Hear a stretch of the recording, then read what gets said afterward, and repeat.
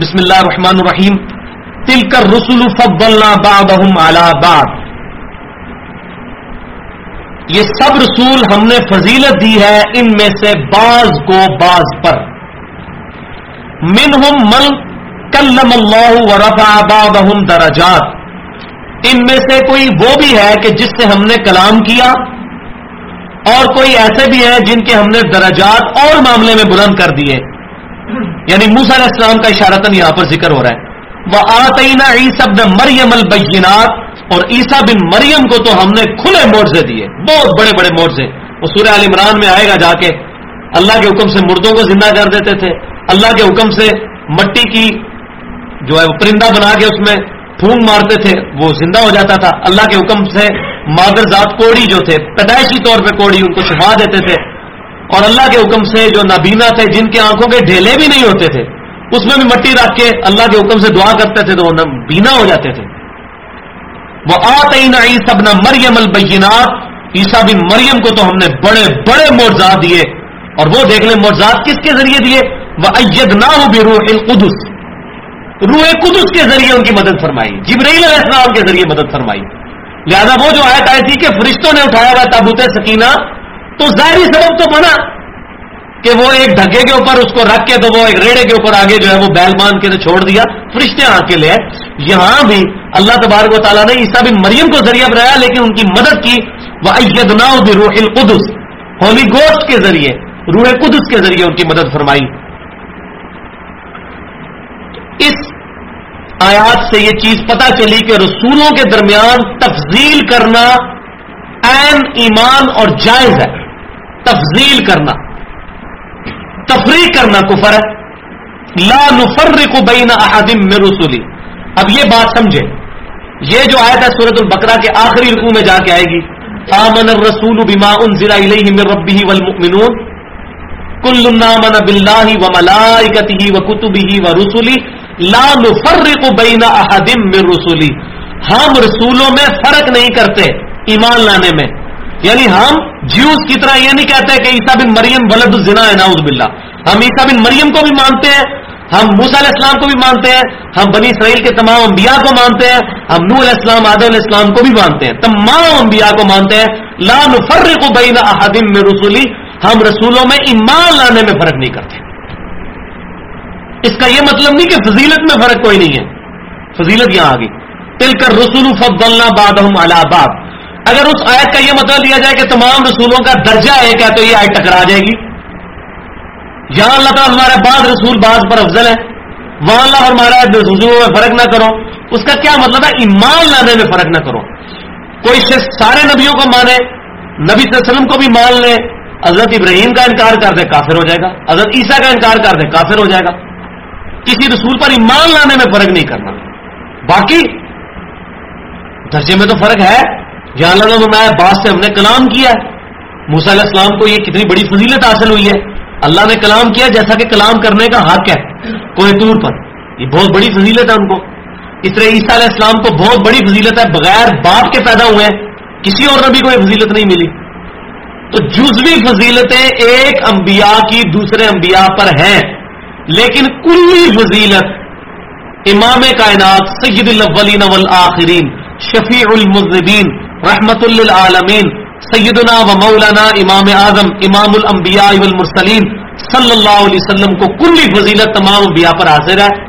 یہ اس پر امت کا اجماع ہے, جس کے لیے ایک ہی حدیث کافی ہے صحیح مسلم کی.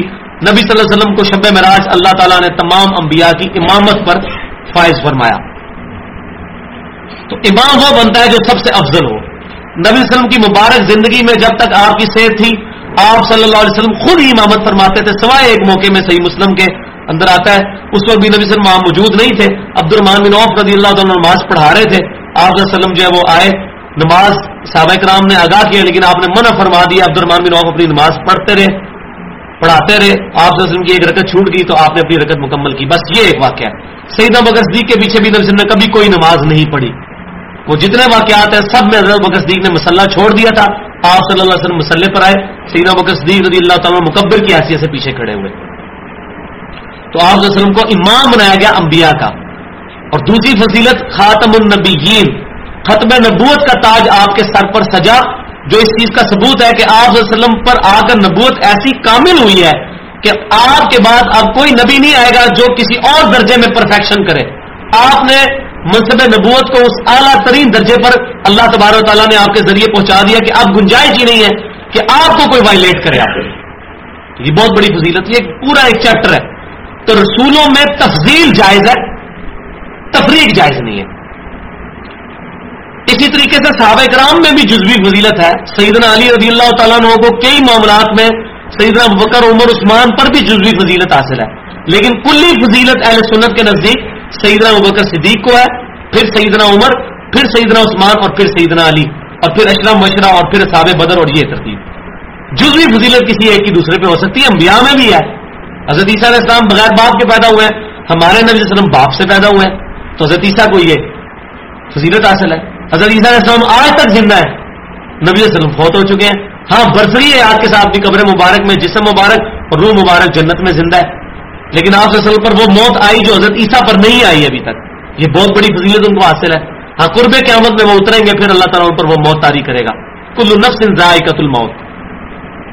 تو جزوی فضیلت کا کسی پر کسی کے ہونا کلی فضیلت کا قائل نہیں، مطلب وہ اس کا ثبوت نہیں ہوتا. تو جزوی فضیلت ہو سکتی، لیکن کلی فضیلت انبیاء کرام میں نبی صلی اللہ علیہ وسلم کو حاصل ہے.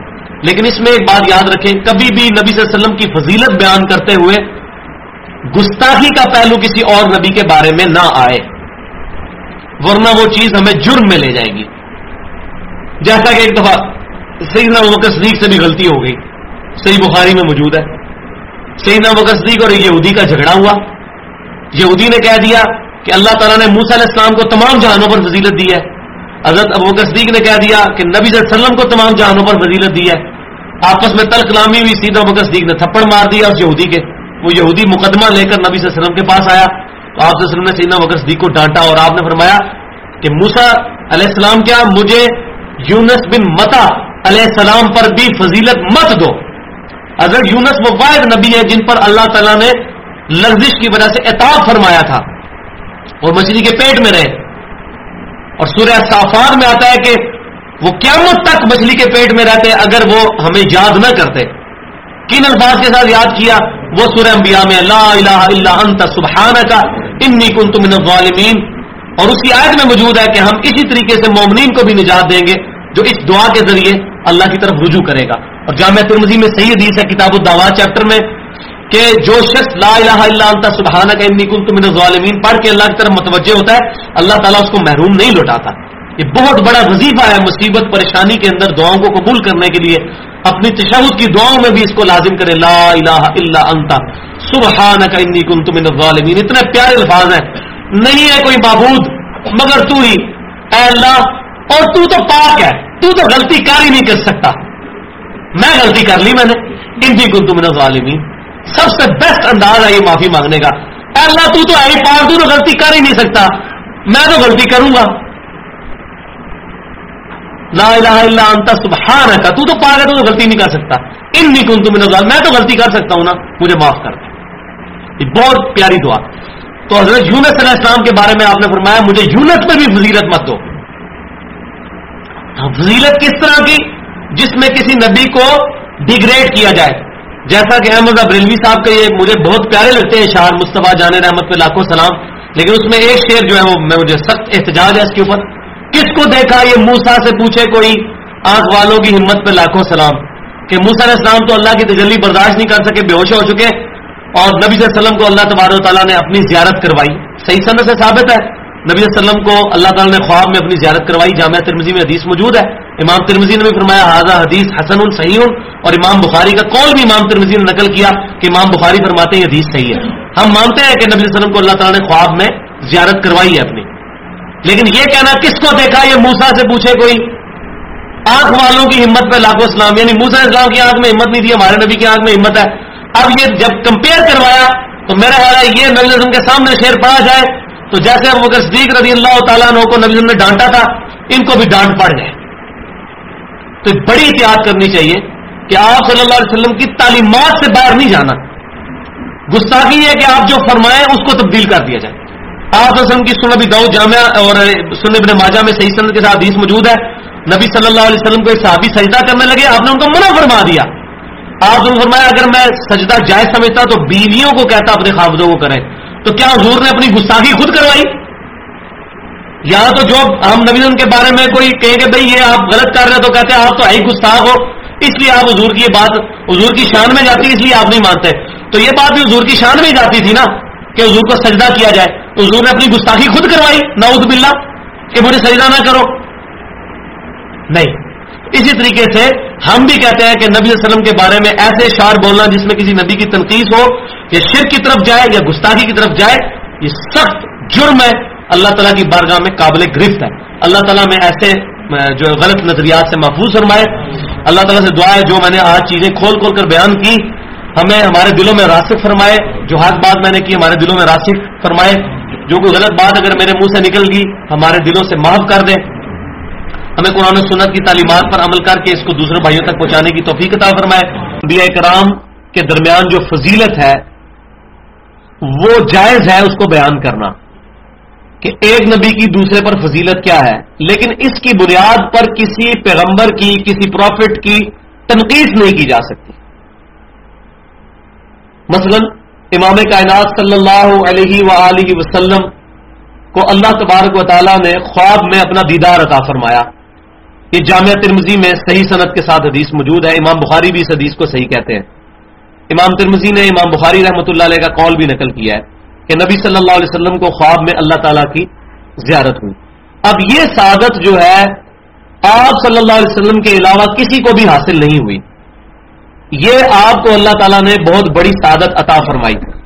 لیکن اب اس کی بنیاد پر یہ شعر نہیں کہا جا سکتا کس کو دیکھا یہ موسیٰ سے پوچھے کوئی آنکھ والوں کی ہمت پہ لاکھوں سلام, کہ موسیٰ علیہ السلام اللہ تعالیٰ کو نہیں دیکھ سکے اور نبی صلی اللہ علیہ وسلم نے اللہ تعالیٰ کو دیکھ لیا. اب انبیاء کو آپس میں کمپیئر کر کے ایک کی تنقیص بیان کرنا, دوسرے کی فضیلت بیان کرنا, یہ جرم ہے.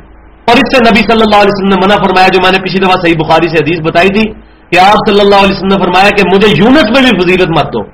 اس طرح کی فضیلت کہ جس کی بنیاد پر کسی دوسرے نبی کو کہا جائے کہ یہ تو کم درجے کا ہے نعوذ باللہ.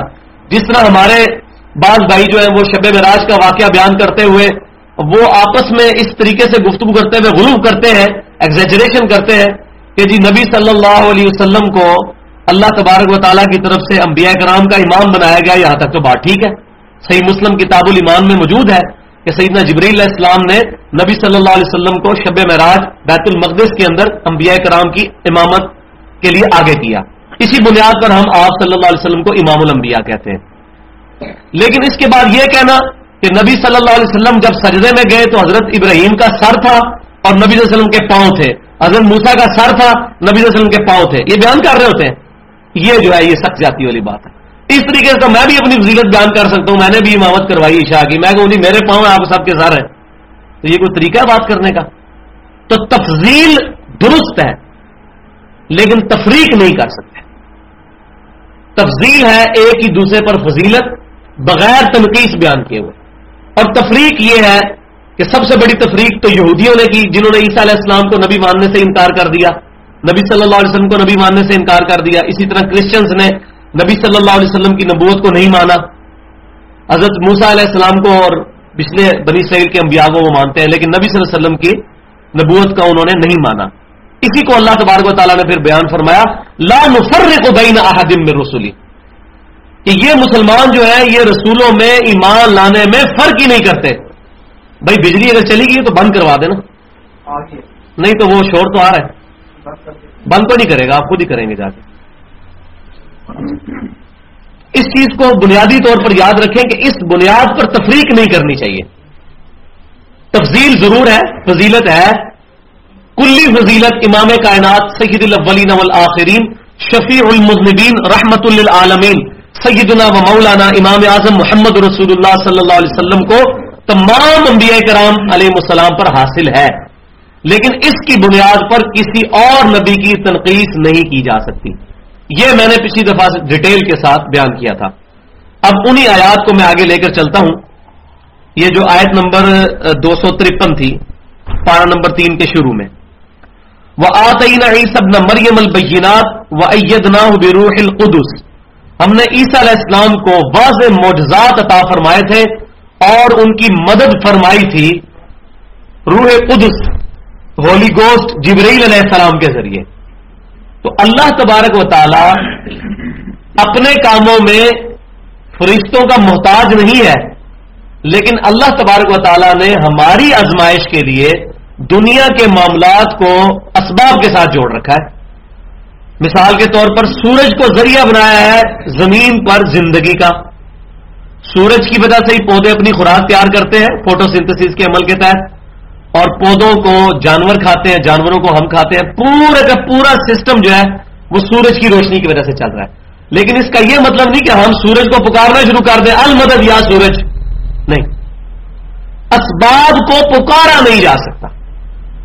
فرشتوں کی ڈیوٹی ہے بارش برسانے کی، لیکن بارش کس سے مانگیں گے؟ اللہ سے. یہ جھگڑا نہیں کہ کسی کے پاس اختیار ہے یا نہیں ہے. سیدنا علی کے پاس اختیار ہے مشکل دور کرنے کا یا نہیں، یا شیخ عبد القادر جیلانی رحمۃ اللہ علیہ کے پاس اختیار ہے مشکل دور کرنے کا یا نہیں. یہ تو جھگڑا ہی نہیں ہے. جھگڑا یہ ہے کہ ان کے پاس اختیار ہو تب بھی ان کو پکارنا غیر اللہ سے دعا مانگنا ہے. اور قرآن میں آیا ایاک نعبد و ایاک نستعین، اے اللہ عبادت بھی صرف تیری کریں گے اور دعا بھی صرف تجھی سے مانگیں گے، غیب میں مدد صرف اللہ سے مانگیں گے. تو یہاں بھی اللہ تعالیٰ فرما رہا ہے عیسیٰ علیہ السلام کی ہم نے مدد فرمائی جبرائیل علیہ السلام کے ذریعے سے، فرشتے کو ذریعہ بنایا. لیکن حضرت عیسیٰ علیہ السلام کبھی یہ نہیں کہتے ہیں یا جبرائیل المدد. یا نبی صلی اللہ علیہ وسلم کے ساتھ بھی جبرائیل علیہ السلام نے باقی فرشتوں نے آ کر قتال کیا ہے غزوہ بدر کے اندر، غزوہ حنین کے اندر، لیکن کسی ضعیف سند سے بھی ثابت نہیں ہے کہ نبی صلی اللہ علیہ وسلم نے کبھی کہا المدد یا جبرائیل المدد یا میکائیل. نہیں، پکارا اللہ کو اور کہا یا حی یا قیوم برحمتی کا استغیث. اللہ کو پکارنا ہے. اللہ تعالیٰ فرشتے کو بھیجے، اللہ تعالیٰ ہوا کو بھیجے، اللہ تعالیٰ کسی جن کو بھیجے، اللہ تعالیٰ کسی نبی کی روح کو بھیجے، کسی ولی کی روح کو بھیجے، یہ بعد کے معاملے ہیں. پکارنا اللہ کو ہے. سیدنا علی کو پکارنا دراصل سیدنا علی رضی اللہ تعالیٰ عنہ سے دعا کرنا ہے. اور یہ اس کائنات کا سب سے بڑا جرم ہے کہ اللہ کے علاوہ کسی اور ہستی سے دعا کی جائے.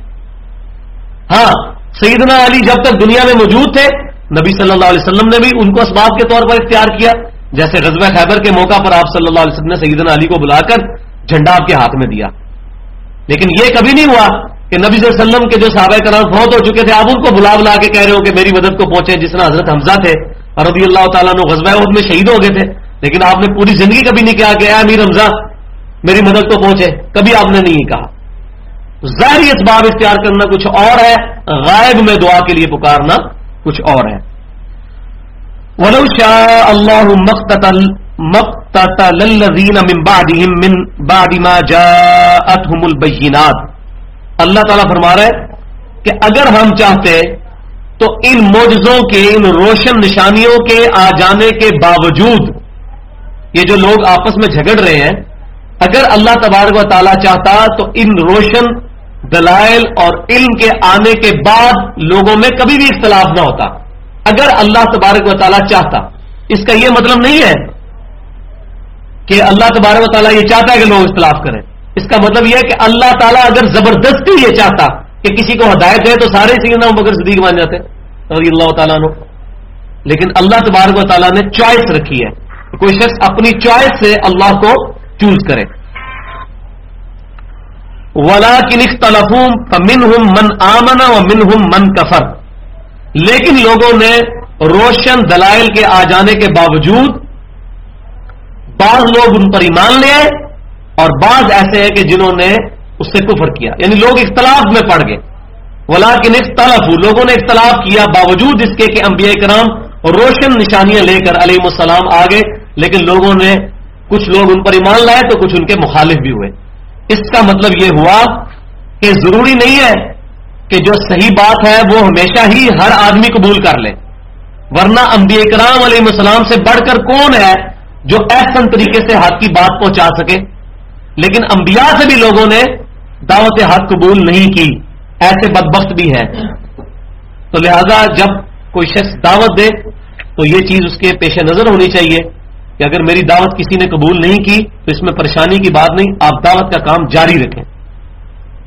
اگر ابو جہل جیسے لوگ موجود ہیں تو سیدنا عمر جیسے بھی لوگ موجود ہیں جنہوں نے اسلام قبول کیا ہے، لیکن دعوت نہ چھوڑی جائے. اور اس پہ یہ بھی ضروری نہیں ہے کہ کسی دعوت پر بہت زیادہ لوگ ایمان لے آئیں. نبی صلی اللہ علیہ وسلم کی مبارک زندگی میں وہی 1.25 لاکھ ہی صحابہ کرام تھے نا، باقی تو کروڑوں کے حساب سے دنیا کافر ہی تھی پوری دنیا میں. ان لوگوں نے ایمان قبول. اس وقت بھی آپ دیکھ لیں مسلمان 1.25 ارب یا زیادہ زیادہ کوئی 1 ارب 40 کروڑ ہوں گے، باقی تو 5 ارب کے قریب کافر ہی موجود ہیں. تو یہ ضروری نہیں کہ کوئی حق بات قبول کر لے روشن دلائل کے آ جانے کے بعد. اس کے باوجود بھی لوگوں نے اختلاف کیا. وَلَوْ شَاءَ اللَّهُ مَا اقْتَتَلُوا، اور اگر اللہ تبارک و تعالیٰ چاہتا تو یہ کبھی مت جھگڑتے. یعنی اللہ تعالیٰ اگر زبردستی کسی کو ایمان کی دولت دینا چاہتا تو پیدائشی طور پہ اللہ تعالیٰ لوگوں کو مسلمان بنا دیتا. انبیاء کو نہیں بنایا اللہ تعالیٰ نے. انبیاء کرام پیدائشی طور پہ ہدایت یافتہ ہوتے ہیں. تو اگر اللہ تعالیٰ انبیاء کو پیدائشی طور پہ ہدایت دے سکتا ہے تو پوری دنیا کو ہدایت دے سکتا تھا اگر اللہ چاہتا. لیکن اللہ تعالیٰ کیا چاہتا ہے کہ لوگ خود ایفرٹ کر کے اللہ کے لیے اللہ کو چوز کریں، اور اسی کے اندر مزہ ہے. فرشتے جو اللہ تعالیٰ کی اطاعت قبول کیے ہوئے ہیں یا اللہ تبارک و تعالیٰ کی فرما برداری کرتے ہیں تو اس کی وجہ یہ ہے کہ وہ گناہ کر ہی نہیں سکتے. ہاں انسان ایسی مخلوق ہے جس کو اللہ تبارک و تعالیٰ نے انا ہدیناہ السبیل اما شاکرا و اما کفورا، سورہ الدہر پارہ نمبر 29 کے اندر آتا ہے. ہم نے ہدایت کا راستہ بھی واضح کر دیا، گمراہی کا. اب تمہاری مرضی، چاہے تو ہدایت کو قبول کر لو چاہے گمراہی کو. اللہ تعالیٰ زبردستی کسی کو ہدایت نہیں دے گا، ورنہ تو جنت دوزخ کا کانسیپٹ ہی ختم ہو جائے. اگر یہ ہو کہ اذان ہوتے ہی زبردستی ہمارے پاؤں مسجد کی طرف چل پڑے تو پھر تو جنت دوزخ کا کانسیپٹ ہی ختم ہو جائے. اب کیا ہے، اذان ہوئی، کسی کی مرضی ہے وہ مسجد کی طرف جائے اور کسی کی مرضی ہے وہ ٹی وی کے آگے بیٹھ کے ورلڈ کپ کے میچ دیکھتا رہے. کوئی جو میچ دیکھے گا اس کو بھی اللہ تعالیٰ کی طرف سے کوئی غیبی تھپڑ نہیں پڑے گا، نہ اس کے سر پہ آگے جوتی پڑے گی، اور نہ مسجد کی طرف جو جا رہا ہے اس کے گلے میں ہار ڈالا جائے گا ہاں جی بڑا اچھا کام کیا. دنیا میں ایسا نہیں ہوگا. ہاں آخرت پھر دونوں کی مختلف ہوگی. یہ نہیں ہوگا کہ دنیا میں جو فرما بردار ہے اور جو نافرمان ہے، دنیا میں بظاہر ہو سکتا ہے نافرمان ذرا بہتر کنڈیشن میں ہو، فرما بردار ذرا ماٹھی کنڈیشن میں ہو، لیکن آخرت میں فیصلہ جو ہے وہ انسان کے عقائد، نظریات اور انبیاء کرام علیہ السلام کو کس نے کتنا فالو کیا، ان کی تعلیمات پر کتنا عمل کیا، اس کی بنیاد پہ ہوگا. تو اللہ تعالیٰ فرما رہا ہے اگر ہم چاہتے تو زبردستی کر سکتے تھے. یہ اللہ تعالیٰ ہمیں اس لیے بتا رہا ہے تاکہ یہ سمجھ لو کہ جو لوگ باغی ہوئے ہوئے اللہ تعالیٰ کے، کوئی نعوذ باللہ اللہ تعالیٰ کو کمزور نہیں ہے کہ ان کو گرفت نہیں کر سکتا. یہ اللہ کی سنت ہے کہ اللہ تبارک و تعالیٰ نے ان پر گرفت نہیں کی. ورنہ جن چیزوں پر اللہ تعالیٰ نے انٹینشنلی ہدایت امپوز کی ہوئی ہے ان کی مجال نہیں ہل جائے. سورج ہے، مجال ہے سورج کی کہ کبھی مشرق سے نکلنے سے انکار کر دے ود ریسپیکٹ ٹو زمین. کبھی ہوا ہے اس طرح؟ آج تک کبھی نہیں ہوا. تو اللہ تبارک و تعالیٰ نے جن چیزوں کو کاموں میں لگایا ہوا ہے بہت بڑی بڑی چیزیں، سورج کوئی چھوٹی چیز نہیں ہے. آگے آئے گا، میں انشاءاللہ بتاؤں گا سورج کیا ہے آیت الکرسی کے اندر. وَلَٰكِنَّ اللَّهَ يَفْعَلُ مَا يُرِيدُ، لیکن اللہ تعالیٰ جو چاہتا ہے وہ کرتا ہے. اس کا یہ مطلب نہیں کہ اللہ تعالیٰ جسے چاہتا ہے جان بوجھ کے دوزخ میں پھینک دیتا ہے، جسے چاہتا ہے جان بوجھ کے جنت میں پھینک دیتا ہے. یہ مطلب نہیں ہے. وَلَٰكِنَّ اللَّهَ يَفْعَلُ مَا يُرِيدُ، اللہ تعالیٰ جو چاہتا ہے وہ کرتا ہے. اس نے انسان کے لیے یہ چوز کیا کہ انسان ہدایت اور گمراہی میں فرق خود کرے. فرشتوں کے لیے اس نے یہ چاہا کہ ان کو بلٹ ان ہدایت دے دے. انبیاء کے لیے اس نے یہ چاہا کہ ان کو بلٹ ان ہدایت دے دے.